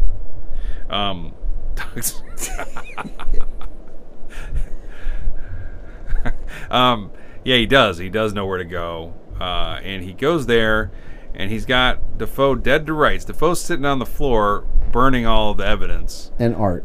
And art and everything. And then Pankow loses himself in the fire. It's what it seems like. He looks at the fire and he kind of becomes entranced by it for some reason. I think he's just kind of regretting all that's kind of happened up till that point. And Defoe takes advantage of him, of that little misstep with a 2x4. Well, no, first Pankow hits him. Pankow gets him on. He's got the gun on him. Yeah, but that doesn't. Yeah, maybe hits him to the floor or something. Defoe does a big mistake here, though. He pummels him with this 2x4 3 times. Then he puts like shredded paper all over him. I love that. Which I guess is from the money, right? The counterfeit. And stuff. he's about to squirt lighter fluid on him. But he forgets to get this gun away from him. Yeah. He pays the hefty price. Yeah, he is shot by Pankow and then incinerated. And there's that shot where he's like shot. There's a shot of Defoe's face after he's shot, and he looks like he's at peace with himself. He's now a part of his art project or something. He's become an animalistic individual as well. Alan Parker saw this scene and said, "Well, I know who I'm going to cast next to Gene Hackman. William Burning, I got the movie for you." And then he goes up in flames. He actually burns alive, burns to death, unfortunately. Had Burns Month. I like the fact that they show his destroyed, burnt face. And then they have to do a thing where Pankow then, he becomes William L. Peterson. He becomes that character of, what's his name? Alex Chance or something? Chance. I don't know. His last name's Chance. Richard? I don't think so. Something Chance. Maybe Richard Chance. Dick Chance? He takes a Dick Chance at one point. And then he goes, he's walking around with a pop collar. He goes to Darlene Flugel, who's trying to leave town. He goes, "You work for me now," which means Richard Chance. You got it right. That means that not only will he be getting information from her, but they will also be entering into a workplace affair that she does not have much say in, because William L. was dangling imprisonment over her head. Right. What a fuck William Friedkin can be. What do you mean? He casts William L. Peterson and Willem Dafoe to play respectively Richard Chance and Rick Masters. Oh man, his first name's Eric, huh? Rick and Richard and Willem and William. Yeah. John Vukovich in this. Got some good names. Not really. God. And then so the movie ends with so Pankow is trying to be a poor facsimile and he does not pull it off. And the movie misses as much of a bastard William L. Peterson is in this movie. You miss him, man. As soon as you want to see his ghost come back or something. You want to see that whole. We do get to see his ghost come back at the end after the credits. We see his twice before. After he dies, we see him twice in that same shot. Don't forget. Don't forget who the real lead was. Let's hear it. That's what I'm saying. Okay. So the movies maybe that was in William L. Peterson's contract. I'll die. Like, my character can die. I'll be in that role. But you damn well better show me alive at certain moments after I'm dead. I think the film would, if they wanted to stick to the realism, it would be funny if Pankow's like, "You work for me now." Get on the bed. He starts to unbuckle his pants and then soils himself. He's like, "I'm finished. I'm sorry. I'm leaving." And he slowly walks out of the building because he's already lost it every bit. And that shot of him in the truck on the hill for no reason is him cleaning his pants. Yeah, I don't understand that final shot of him pulling up to her house in a truck after he's already... Is that supposed to be the next day? He's rolling up? Back to business as usual? What's going on? What's going through Friedkin's mind? Although maybe that's William L. in that truck. That's like his spirit living on. Yeah. He had a pickup truck, huh? Is that what that was? I don't know. Some van? It's like a Jeep? I don't know. There's a shot of a weird looking van, a brown van with like green and orange stripes. I don't remember. That they show in a traffic jam, and then the next shot, that's got to be the same van they show rolling the opposite way, not in traffic, and then they cut back to the traffic jam. It's the van's in there. They got multiple use of the same van. Just killed it. But it really took me out of the movie. Yeah. Yeah. But didn't you have an operation recently where you had Excuse me? Did you have one of your businesses was where you took the famous cars from movies, and you took a car from a movie recently and did a... Oh, from our podcast? Yeah. Yes, I did. You're right. I did. It was from one of the Ed Burns movies. So that might make the cut. From She's the One, I think. What? That might make the cut. The brown van? Yeah, the brown van from Living Daylight. You know, it's funny. This movie, the 80s, it was a time and a place movie for me, though. Like, you watch it now, and it's tough. Did you think in that his final scene, were you like more like William L. Alfederstan? You know what I'm saying? He's out. Keep it in. Keep that joke in, man. So you look, you sauntered up inside one of the Valley's most seedy tattoo parlors. Right. Needle words. The guy's asking, "Hey, look, sports. What do you want on your bod? It's time to carve something into you." That's how tattoos work, right? Yeah, they carve them into you for sure. Mine's easy. It's a spoof across my entire back of Pankow as James Bond from the poster for Your Eyes Only. Okay. And it's him really small with his gun aimed at us. And that's all you see. And then in the bottom, there's an asterisk that says, "Not pictured William L. Peterson," because he's too bow-legged for the legs to show up. Because he's supposed to be through the legs? He's supposed to be through the legs, but he's too fucking bow-legged. Too bow-legged for it. Is he? What would be my tattoo from this movie? I mean, there's so much to pick from. Like, and if you think about it, what a joy. What a wonderful thing to have on your body. Yeah.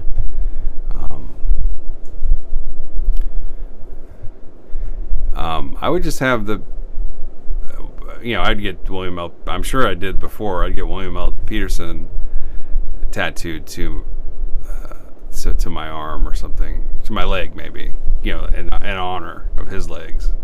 And it would start with the line, "I'm fine," in quotation marks. And it would be a shot of his head, a picture of his head with right where that shotgun blast goes, right? Mm-hmm. And there's just a mini tiny like doll-sized bulletproof vest there. And so I'm saving him from his fate in this movie. Right. And under it would be from to live in LA. Right. Yeah. Let's take out the word die. They really did double down on that die word, didn't they, in this movie? Right. There's almost no living. Oof. Yeah, I think that's a good one. I'd just like to have William L. in there somewhere. I wonder if do you think anybody actually has a William L. Peterson tattoo? I doubt it, but I would bet there's somebody out someone there with the word "chung" on their dick. Why not? Yeah. Maury. Film's over. Credits have Roland. Think it's over, but after that last shot of William L. looking all cat-like and prowly, there's something else waiting. What is it? Oh, man. What could it be? Deleted scene. Multiple stinger. Darlene Fuegel pisses on her pregnancy test in real time. Okay. Bing. Positive. Oh, shit. Takes the child to term. Releases it into the wild. Comes out. She was a loose. I mean, she had multiple partners. This character, obviously. Right. Child comes out. Complications during childbirth, big time. Right. Head, not a problem. Okay. Shoulders, bell. We get to those legs. Like, did you fuck a horseshoe? What the fist? She's like, we will not need a paternity test. My deleted scene, my end scene involves her as well. Pankow comes in like Fonzie, and he's like, look, here's what we're doing now. I'm the new William L. I'll be sleeping with you and getting information and treating you like shit. He leaves in his little car, and she calls his boss, and she said, this little gremlin just came in here and threatened me. He's responsible for the FBI guy's murder. He's stashing money here. He gets arrested and actually put on death row. She gets out. The city pays her back. She's fine. She's free. She gets to have a nice life, free of these scumbag cops. And you raise her child and find love in L.A. Move somewhere else. She goes to Seattle. Yeah. You know what I'm saying? She's done. That's what I'm doing. That's my deleted scene. Yeah, mine's better. I'm not saying they couldn't combine them. She can she still has a give happy birth. life. She has a painful birth. I mean, it's like flip a coin, really. Right. You've been given the financing to greenlight your own sequel to Live and Die in L.A. Yeah. How you spending them hard-earned? Surprised they never did one with just panko. Oh, would have killed. What's that stuff that people put on chicken? You got to narrow that down. But it's like a breading. It's not. Panko. Is it panko? Yeah. Yeah. I was about to. Zoom in. I was about to say something. Probably would have wanted back. Does he think he's the heir to the panko fort? Do you think that's him? Is it his family bread and chicken forever? Yeah. Was he rich and he was like, I'm going into acting. Yeah. I gotta let loose this talent on the silver screen. And then somebody's like, it's a style, not really a product.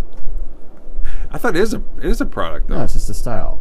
No, they have. But then we're thinking of the different thing. Panko is like that long, thin breading, rather than like crumbs. It's like more splintered. But it's still called that though on the store when you buy it, right? But it's not called Panko brand. It's like Panko.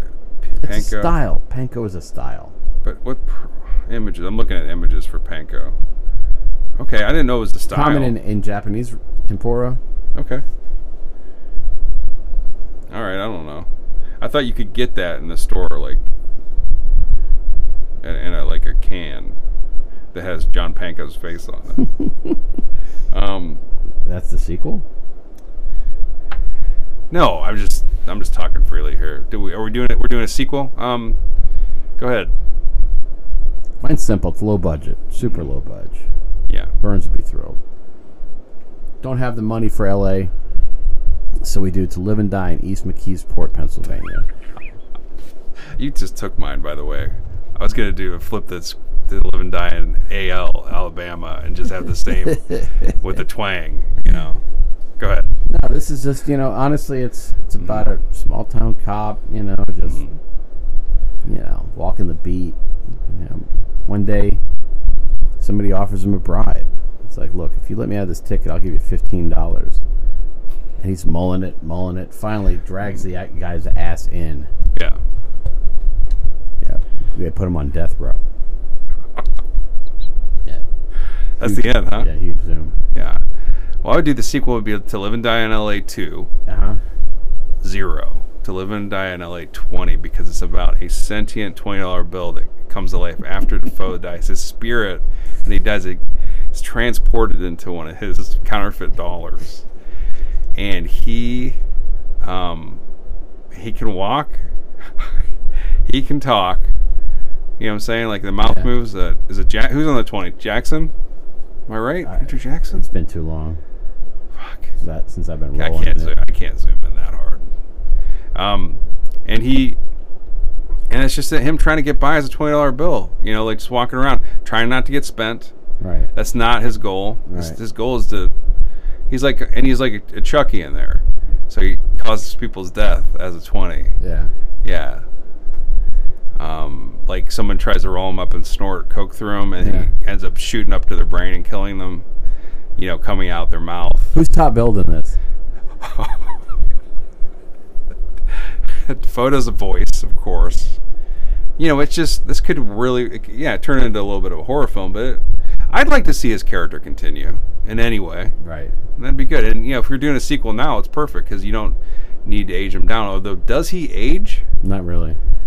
And if you see, he just look like a $20 bill. Yeah, does he age? I don't think he does age. When you come out looking like a screaming shit, there's only one.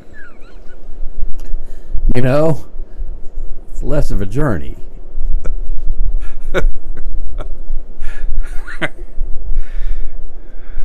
All right, so it's not fair. You're in the movie. You're in To Live and Die in L.A. Yeah. What kind of character do you portray? Silicon Valley calls up all the big entrepreneurs on the West Coast. And I come in. I got static permanently in my hair. Always sticking out.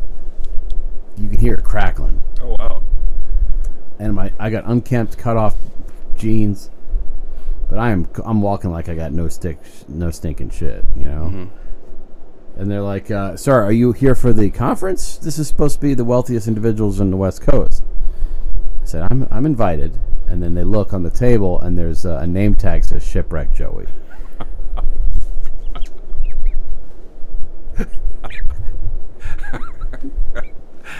And I am fucking loaded in it.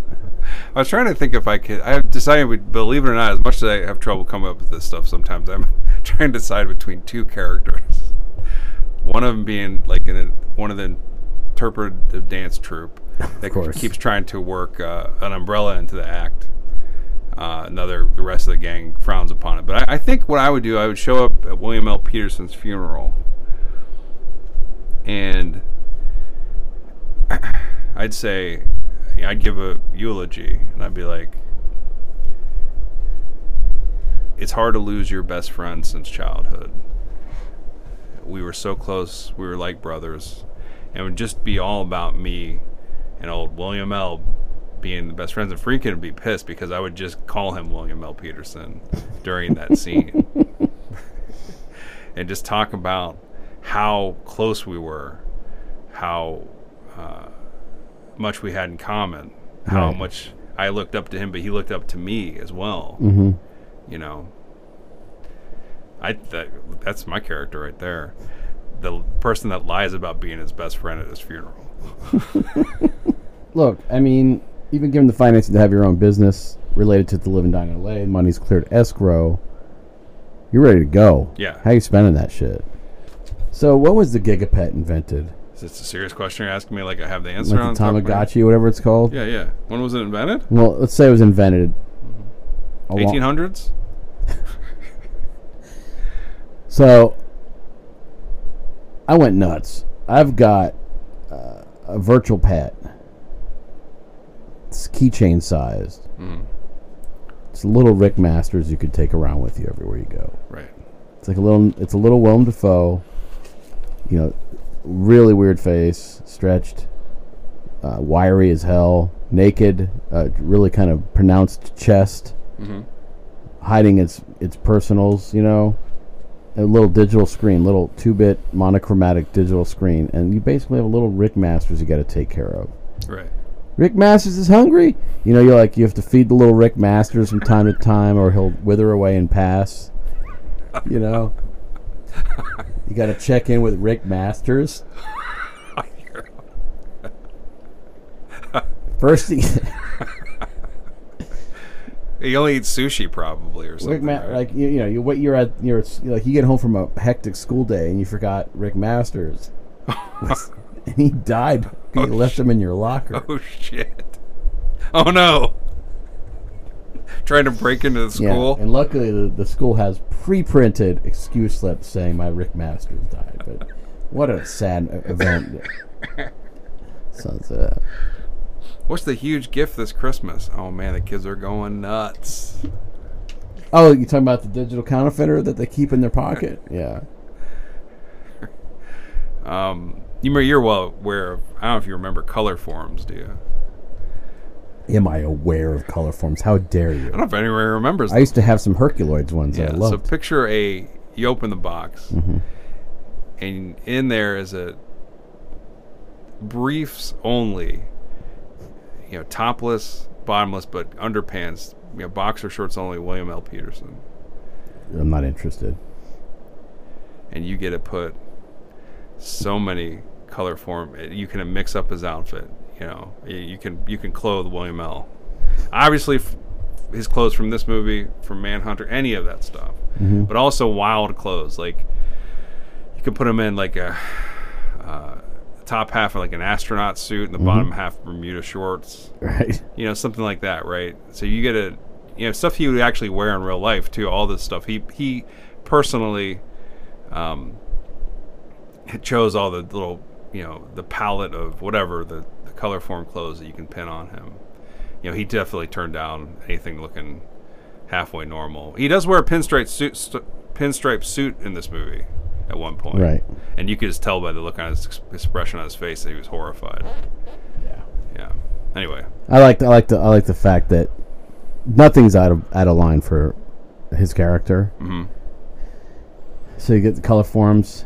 It's like he's wearing, I guess what you'd call what do you call those those woven pants? It's like they're very thin and sheer, and they kind of like a Pierce Brosnan pant, like a I don't know. a knit, Seersucker? it's like a burlap kind of thin material. Okay. You know, it's like that on the bottom, and on the top he's got a tank top and Yoda on his back. Yeah. It's like, you know, there's no combination that doesn't fit, and then of course you get the fashionistas of the world, the Mr. Blackwells of the world. They're like, you can't wear Yoda after April 1st. Yeah. It's gauche. But I like the idea of William L. being interchangeable.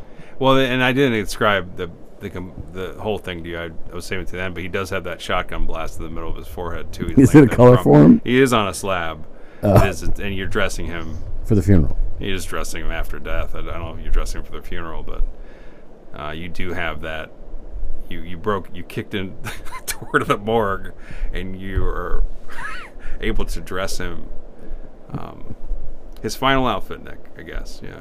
And then they co-branded the co-branded with it, so it's called Color Lifeless for him. There you go. He does definitely put the color in color form. That man mixes colors, doesn't he? Yeah, he's got some amazing, astonishing fashion in this. I bet he's got an insane sock collection. Wearing ties where ties shouldn't be worn, wearing Scarves. ties where ties should be worn, and fucking it up. Wearing a Steelers jersey in L.A. Tucking in sweaters, weird V-necks. Mm-hmm. Yeah, showing no undershirt either. I mean, he's just showing Peter's skin, you know? Yeah, well, literally. Well, First time ever somebody said, put on some clothing, William L. Dress up. Use fashion. He even has a towel. He did this in a lot of his movies. He has a towel around his neck. I think it's comfortable to him to have like a towel slung around his shoulders. Maybe it comes from that Chicago theater stuff where Yeah. big prop-based acting techniques. Right. You know, you got to immerse yourself in the blanket of distraction. And there's no solid colors for him. It's always a multicolored towel around his shoulders. I mean, he's in this one he's got orange and brown striped towel or something. Pankow's wearing corduroy at one point. Can't even hold, not even attaching. The viewer's eye isn't even looking at him because it's so fucking blown away already. It's like I don't even see in color anymore. Like I've gone through the wormhole at this point. You know, it's like 2001. I don't need to see Keir Dullea at this point. I've been to the fucking cosmos. Mm-hmm. You know. Yeah. Look, you're on an island. Right. You're traveling at sea at a high rate of speed for all these many years, having gathered materials and debris from different films, and now it's time for you to take something from To Live and Die in L.A. I'm taking Peterson's voice, saying "You're beautiful" as my daily inspiration. Remember when he says that? He says that as a callback to Bill Dafoe. So Bill Dafoe says that at one point to kind of, he says "You're beautiful" to him as almost like a joke, as to shame him. Right. And then later when he thinks he's got him, he says "You're beautiful," and then they they draw guns on him. But I mean, can you imagine waking up hearing William L. start your day with a little inspiration? I think Dafoe's is more convincing, though. What do you mean? When he says "You're beautiful," it's more convincing. Yeah, I know, because Peterson says it like kind of sarcastic. Like, I'll take it. Right. Cause You think I won't take it? all right. I'm not gonna get in the way. You can't take it. Yeah, don't get in the way. Thank you. What are you taking? I'm thinking on that. Have you ever been to JFK's memorial? Yeah, of course. All right. No. I wish. Well, if you ever spank, this is the place. Pretty cool. So I have sort of a JFK memorial on my island. The Perpetual Flame. A sort of one. Yeah. Okay. And it's just it's a beautiful bronze planter and the forever burning Bill Dafoe in the island, just his forever burning. He does burn to a crisp in this, but you would catch him before crisp. No, it would be it was perpetual. It'd be sort of like if you were to meet Willem Dafoe and he was burning alive as an animated GIF on a browser, just constantly constantly refresh. And I would form a sort of semi-personal religion around that. I would go to it in the night, stare into it, and get lost in those burning, eye sockets. Sure. First of all, Bill's never looked better. Secondly, I think it fits. It's attractive. It's your island for it's sure. artful.